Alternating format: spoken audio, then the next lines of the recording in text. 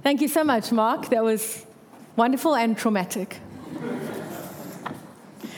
Okay, so I was a little bit put out when I realized that I wouldn't have this video to kick us off with until I realized that it was probably a supreme kindness of God. Let me tell you why.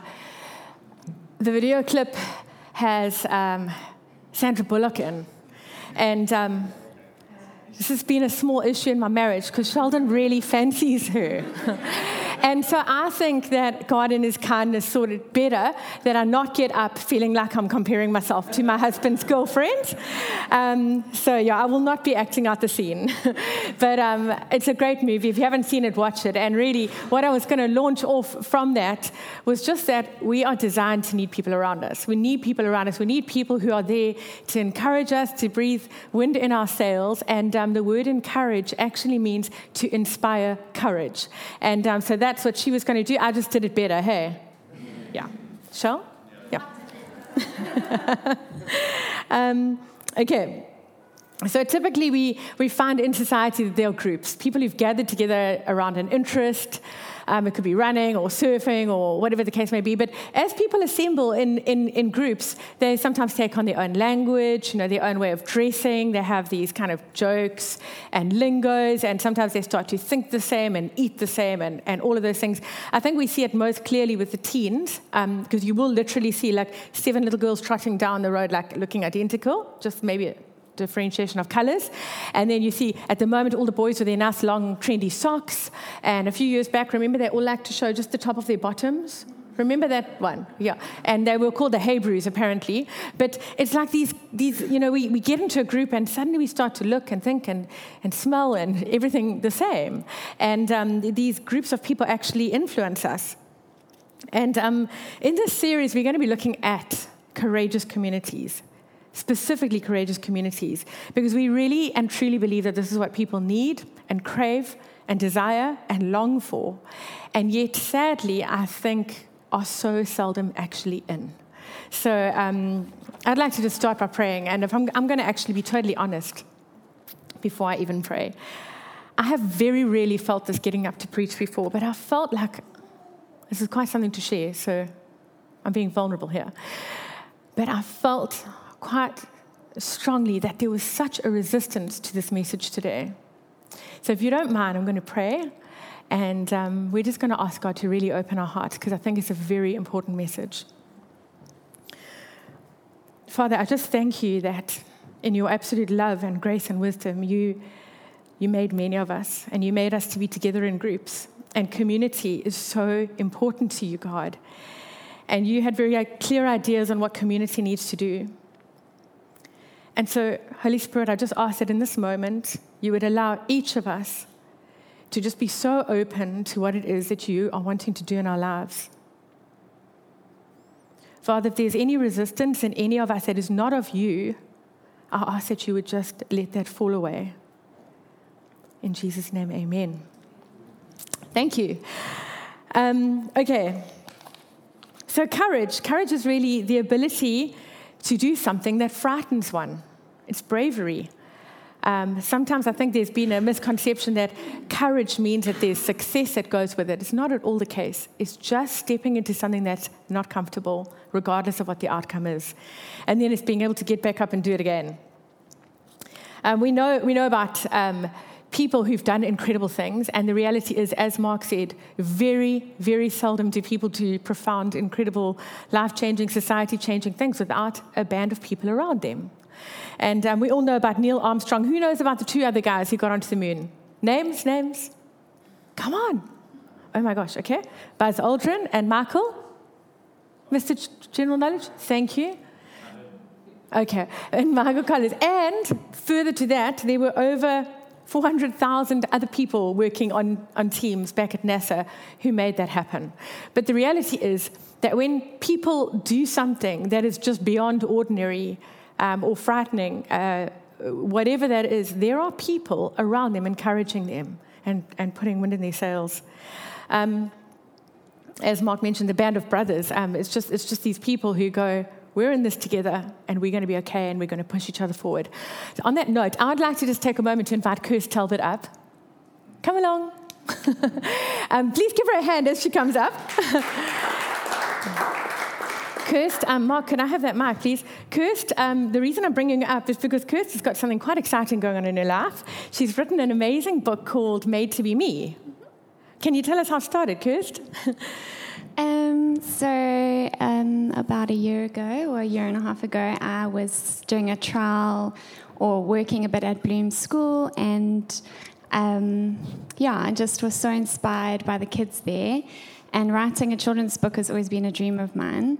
But those kids, like just being there for that short amount of time, just really ignited this dream in my heart. And I just, was so inspired to write this book about how every child is unique and has a divine purpose, and how we don't need to compare ourselves to each other, but we're each unique and beautiful the way we are. So, I don't know. Awesome. So, Kirst, I was going to ask you, but I think you've answered it. The desire of this book is really that kids and parents and teachers, as they read it, would just really appreciate that they're made exactly the way they're meant to be. And that's what you want to happen in people's hearts. When is it going to hit bookshelves? I'm double marking again. Do you see how I do that? Sorry, I'm so greedy. I only need one mic. Sorry. Okay, so it's an ebook and an audiobook. So we've just finished recording the audiobook. So that's being compiled. So as soon as that's finished, it'll be ready for people to buy. And also praying that we could publish hard copies as well. So God, make that happen. Okay. Come back here. Okay. Mark, if you needed it here. Okay. What I loved in just chatting briefly to Kirst about this is that there was a dream, and so many of us have dreams, but never take steps in the dream. And it was being around a courageous community at Bloom, these ladies who've made a space for kids with such difficulties to come and be nurtured and to become all that they were meant to be. And this really is what activated you into writing it. And so if you don't mind, I just want us to blow wind into Kirst's sails for a moment. So just if you are comfortable, stretch out your hand and we're just going to pray. Father, thank you for Kirst. Thank you for this dream that you placed inside of her. Thank you for activating her doing this through one group of courageous ladies. And Father, we know that Kirst's heart is that kids and parents and teachers alike would be really touched and moved by this book and learn to celebrate each and every child in our midst. And Father, we just ask for your favor over this. We ask that there would be hard copies be able to be printed, and that this little book would touch and change lives, that there would be an eternal impact of this book. And thank you for Kirst's obedience to do what you've put inside of her. Bless her. In Jesus' name, amen.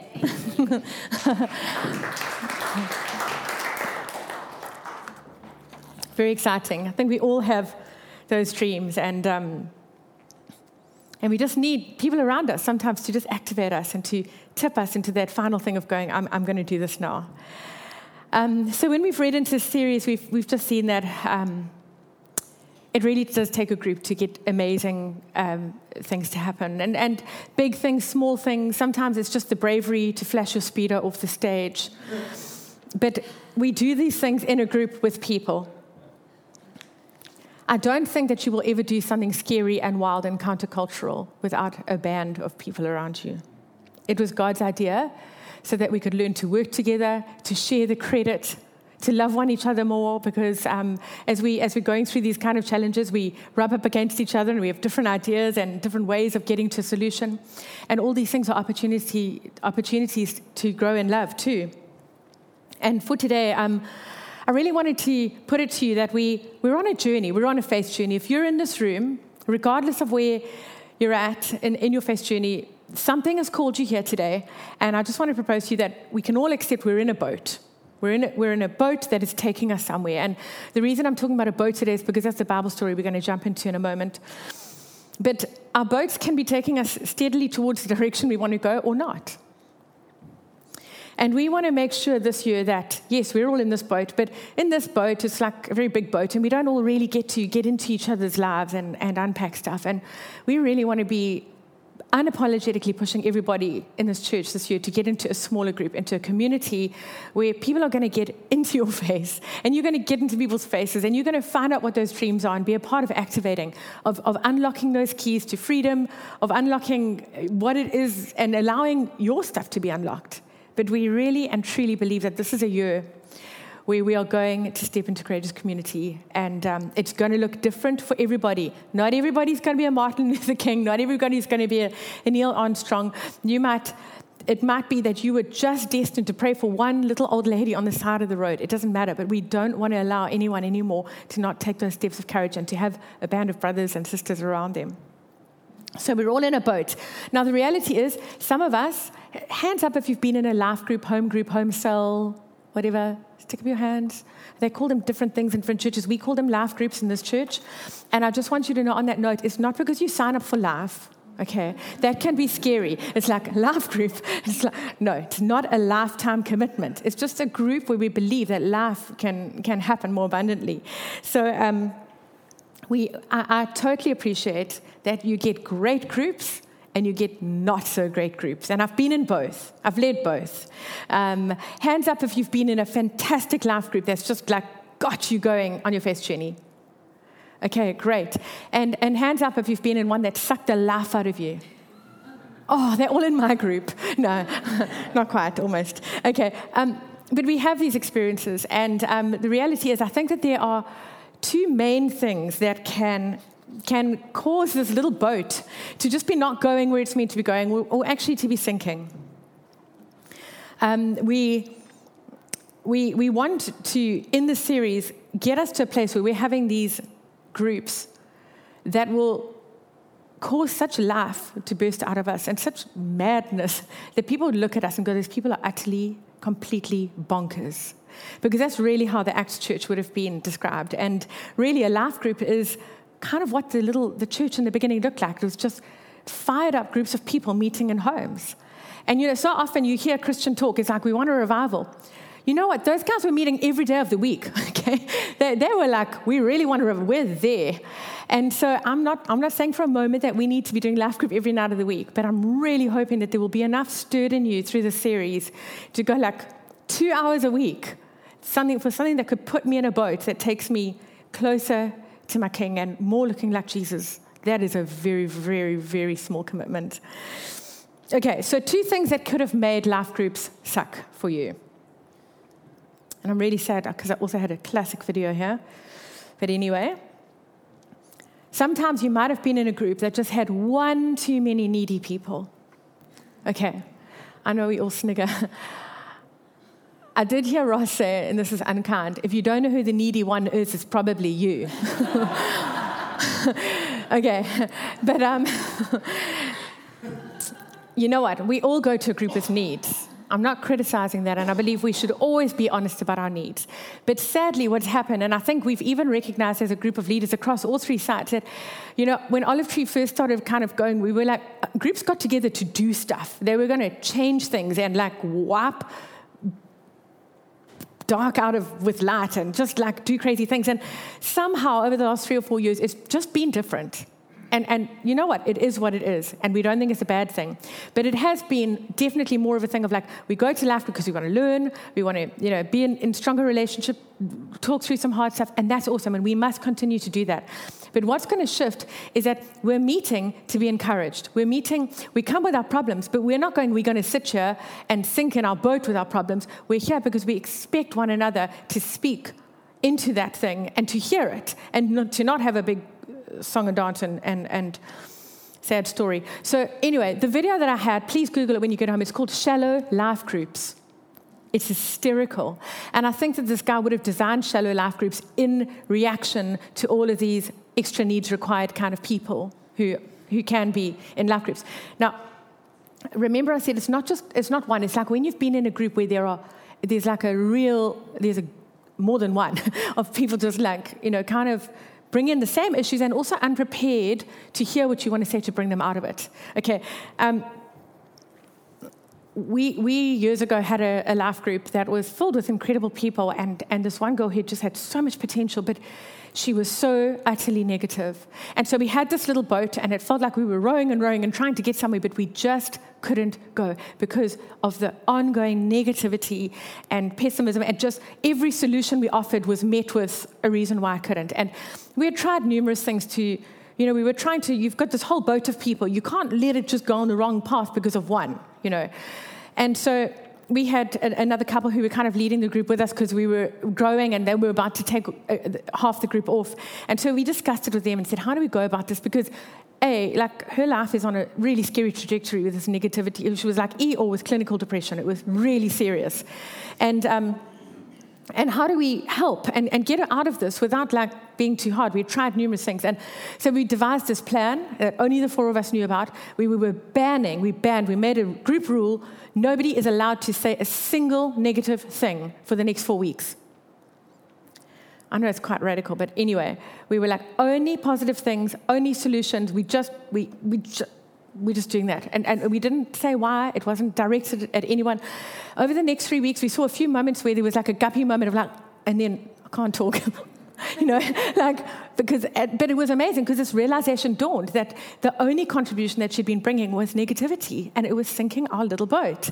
On the fourth week, it was a tremendous evening. She, shared what had happened in her heart as she had realized that she just wasn't partnering with any kind of positivity or hope or any kind of faith-building talk, actually.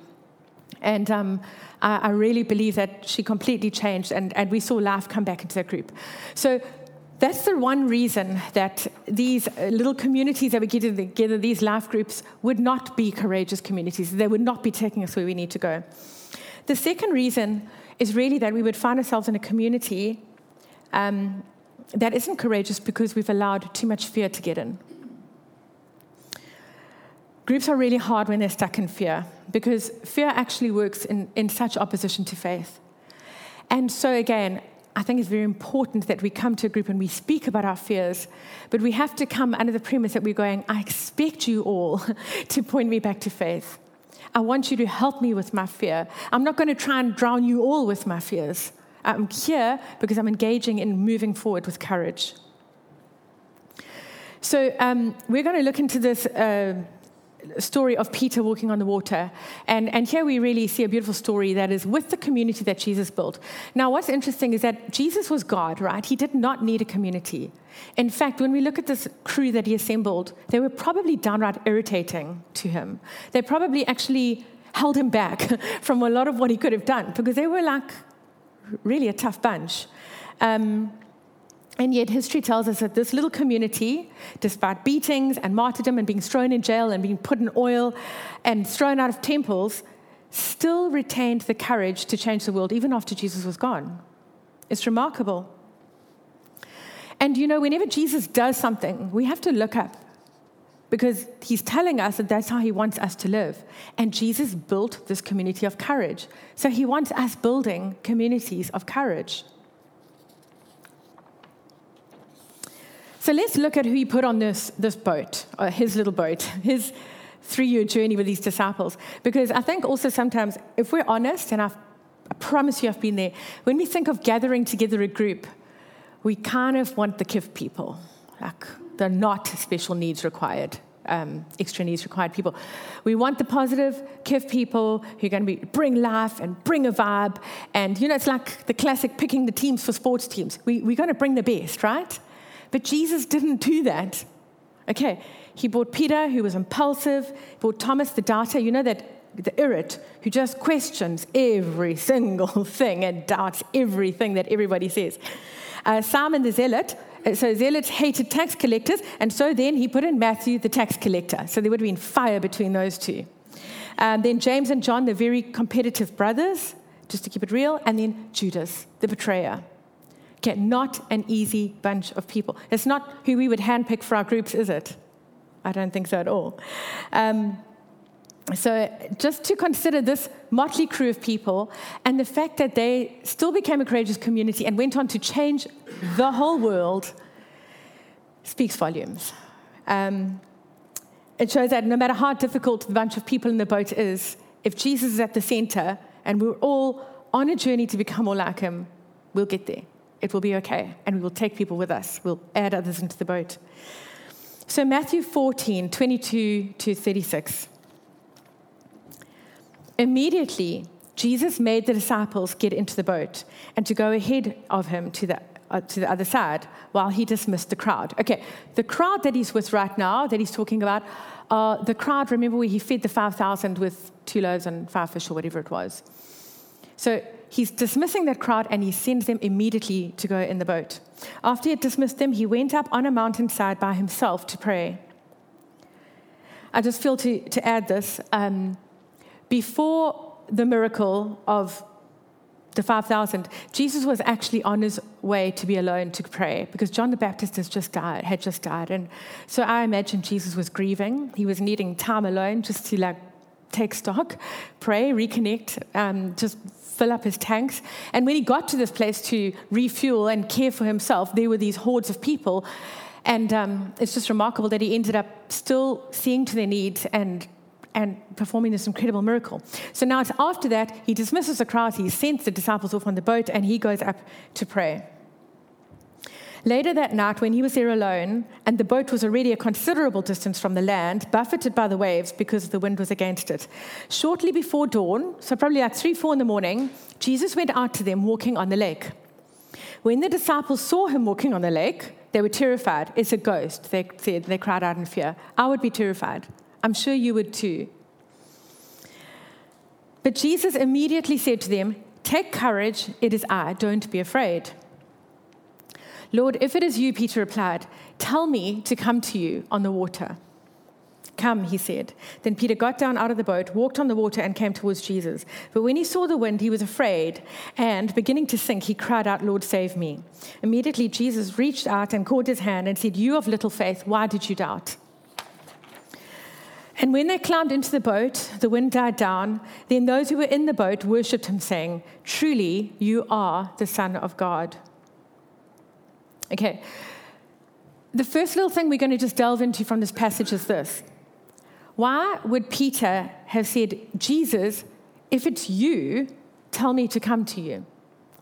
It's quite a fascinating thing. You're in the boat, you see this ghoulish person that they didn't even really recognize, walking on the water in a storm. It's terrifying.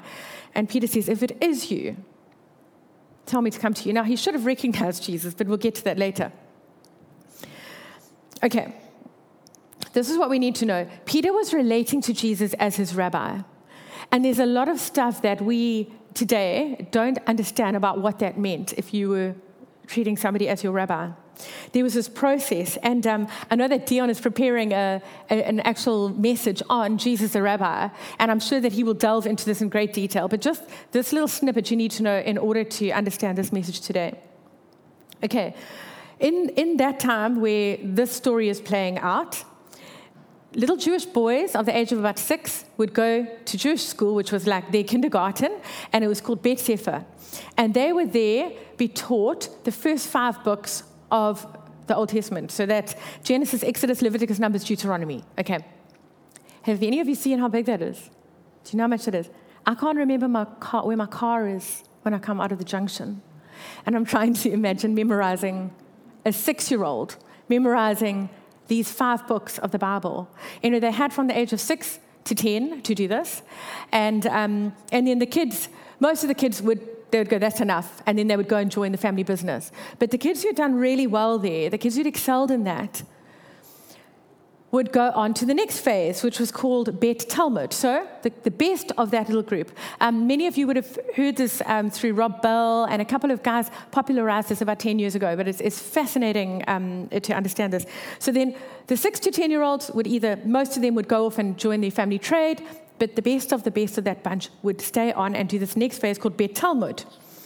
And here they would memorize from Joshua all the way to Malachi, the entire Old Testament. Do you guys know how fat that is? They'd memorize it. It's mind-boggling, absolutely mind-boggling. And very few students ever made it this far, but for the few who did, they would then go on to do this thing called Bet Midrash. Okay, and I'm going to read this part. If you were smart enough and knew scriptures well enough to make it this far, you were given an opportunity to go and approach a rabbi. to seek further education. The rabbi would grill you and ask you all kinds of questions because he was trying to find out if you were actually good enough to be a student. He wanted you to know, if you were good and if you knew enough, but more importantly, he wanted to know if you could be like him in all areas of your life. If he decided that he didn't think you could do it, then you would go back to your family business. It was very rare, but if he thought highly enough of you, he would become your teacher, and you would become like him in every way. You would agree to take on all of his beliefs and his interpretations of scriptures, which was called his yoke. Remember, Jesus said, "My yoke is light." And it was the most prestigious career, not like being a pastor nowadays. People actually wanted to be rabbis. I'm joking. I think I have the best job in the world. It's just a little joke. Okay. And so what's so interesting even is that they would so want to be like the rabbi that it's even recorded that sometimes if the rabbi was like walking with a limp, healthy disciples who had no limp would also walk with a limp because they were trying to be like him in every way. Okay. So if they proved themselves to the rabbi and if he believed that they could be like him in every way, then he would say, Come, follow me, okay? And what that meant to them was, I believe that you can be like me and do what I do. It also meant you're the best of the best of the best. So there's this Peter now, standing in the boat. It makes all the sense in the world for him to say, Jesus, if it is you, tell me to come to you. Because he believes that if Jesus said to him, come follow me, that he believes that Peter can do what he does. And so if he's walking on the water, then if it really is his rabbi, Peter should be able to walk on the water with him. So he gave it a whirl. Unfortunately, he started to sink after a little while. And Jesus says, why do you have so little faith? But anyway, then they both climb back into the boat. Now, an interesting question, the second part that I just want to unpack from the story is this. Why didn't anyone else get out of the boat? Why did none of the other disciples climb out? And I think there's really two things here. The first is that they were scared of the storm. The circumstances surrounding them were just too much. The waves were big, they were being pummeled. And the fascinating things about boats, these little, think of our boats now that we're in, these little life groups, but think about real boats, is that they're not actually designed for plain sailing. They're actually designed and built to withstand storms. And the only time they get into trouble is when what's meant to be on the outside gets on into the inside.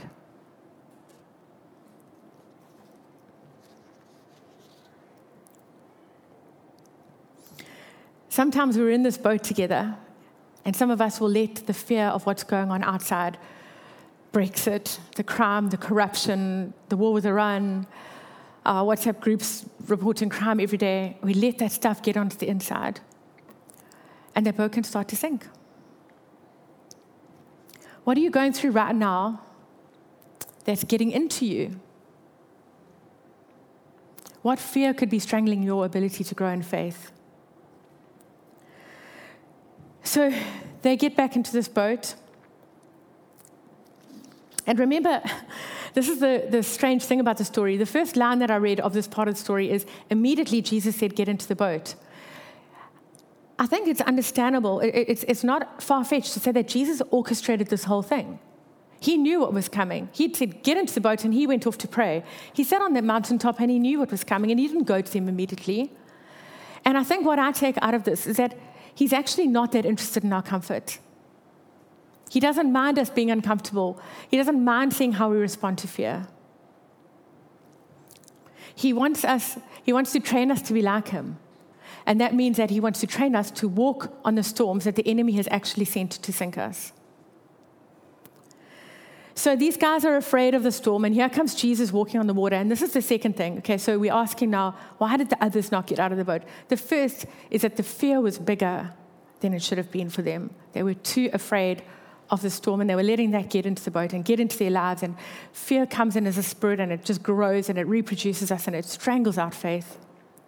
The second thing is that they were afraid of the solution.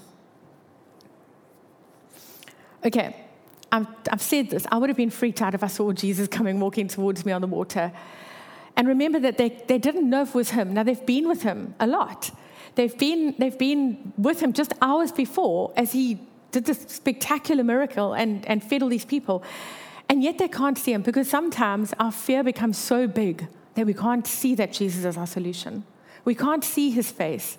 And that's where we need a community of courage around us to say, it's okay, we get it. We get right now that you can't fix your eyes on him because the storm is raging. But we're here to point you back to him.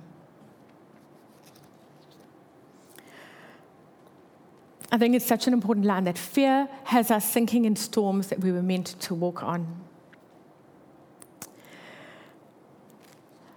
Jesus said, no, the Bible says, because I think it's actually from Timothy, sorry. He hasn't given us a spirit of fear, but of love and of power and of a sound mind. It's okay to have fear. It's okay to be needy. It's okay to have stuff going on that needs input. But the starting point of how we're going to be meeting and gathering and assembling is to point each other back in courage, to point each other back in faith, to go, how do we take one step closer to all that Jesus has put before me?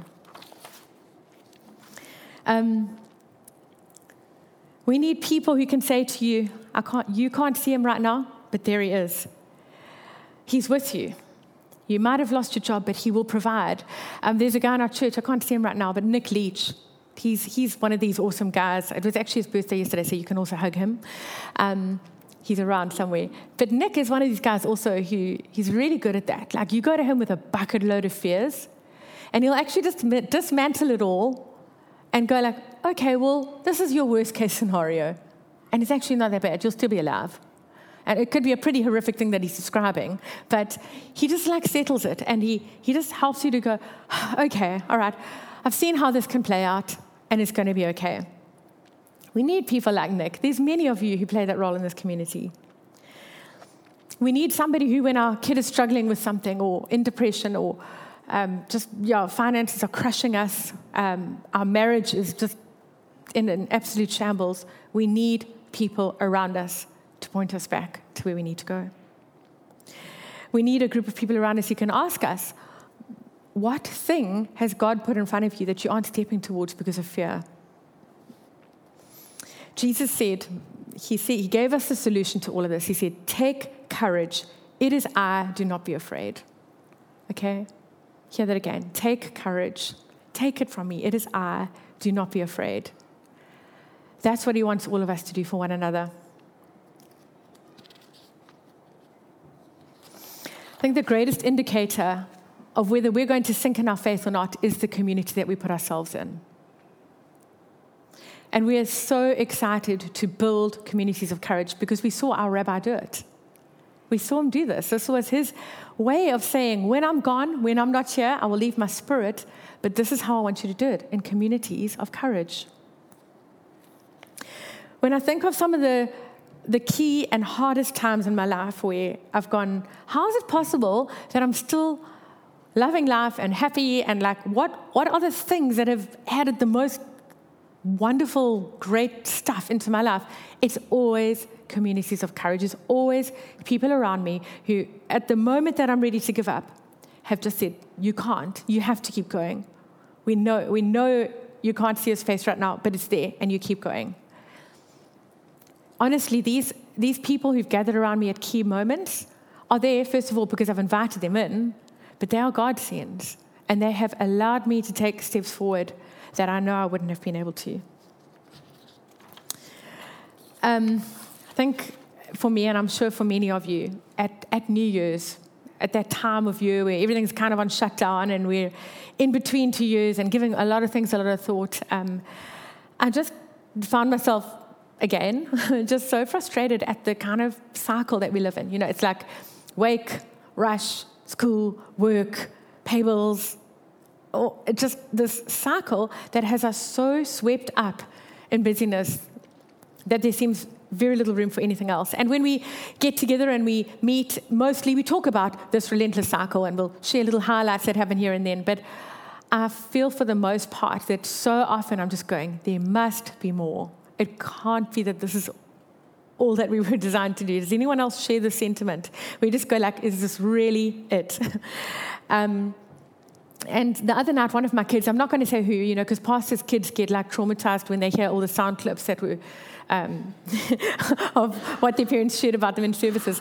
But one of my kids the other night was just on the bed and just started crying. I was like, what's going on? Why are you crying? And this kid said, I just feel like we're all living wrong. I was like, what do you mean? No, tears, sobbing. I've just realized that you and Dad could die tomorrow. And like you would have spent so much time just swept up in this hamster wheel of being busy and school and work and still not even knowing if we have enough for this and that. And it's just, is this how we were meant to live? And I know that there's something deep inside of this kid that is going to see him move in a direction where he unlocks that, or there's something on this child to do something in that line. But why I'm sharing this now is that I don't know that we even take enough time out of the hamster wheel to sit down and talk about what truly matters. I don't think we're intentional enough about it.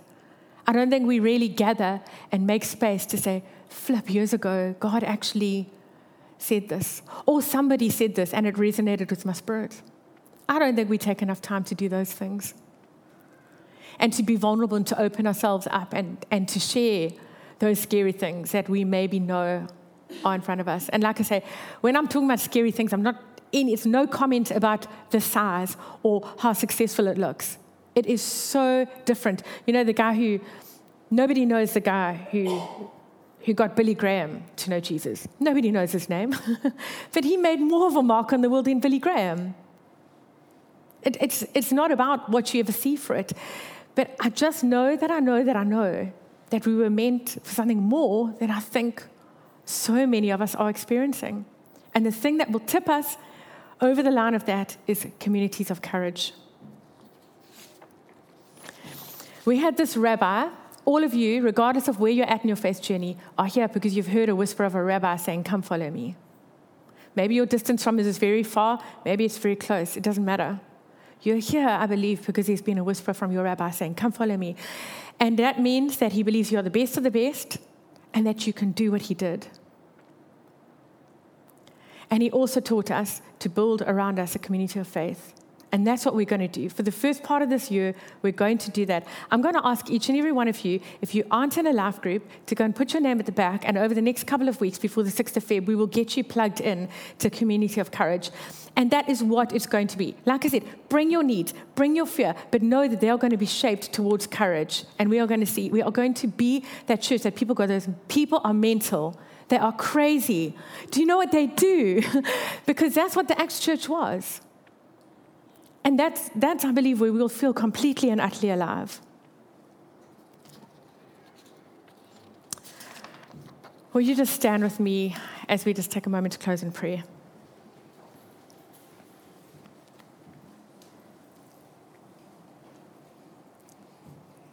Father, we just stand here today as your kids. We stand here at some point having heard the whisper of this incredible rabbi saying, come follow me. And we really allow it to sink into our hearts that he thinks we are the best of the best and that we can do the things that he did and more. I didn't read the scripture just now, but Jesus said in John 14, very truly I tell you, whoever believes in me will do the works I have been doing, and they will do even greater things than these. Father, today I ask that you would stir in our hearts to be communities of courage, that you would get us into boats that would take us where we want to go, with a bunch of people who will help us throw out water when it's getting inside, and who would help us to walk on storms that the enemy would have us sink in. Thank you that you've designed these communities for our characters to be shaped, for us to find our purpose, for us to learn how to test your voice, God, for you to unlock things in us and things in others through each other, that you've given us these keys, God, to unlock the stuff that is inside of us. Thank you for these communities that would help us to to understand your spirit and your spiritual gifts and to step out in them, in being brave to exercise these gifts that you've given us. And thank you for the fact that we trust you will get us into communities that will be courageous and take us closer and closer to you and to walking in what you have for us. Father, we want to be a crazy group of faithful people, like the very first churches, undiluted by the things of this world, empowered by your Spirit, and encouraged by one another to drive out hell and bring heaven wherever we can see it. Thank you, Jesus. Amen.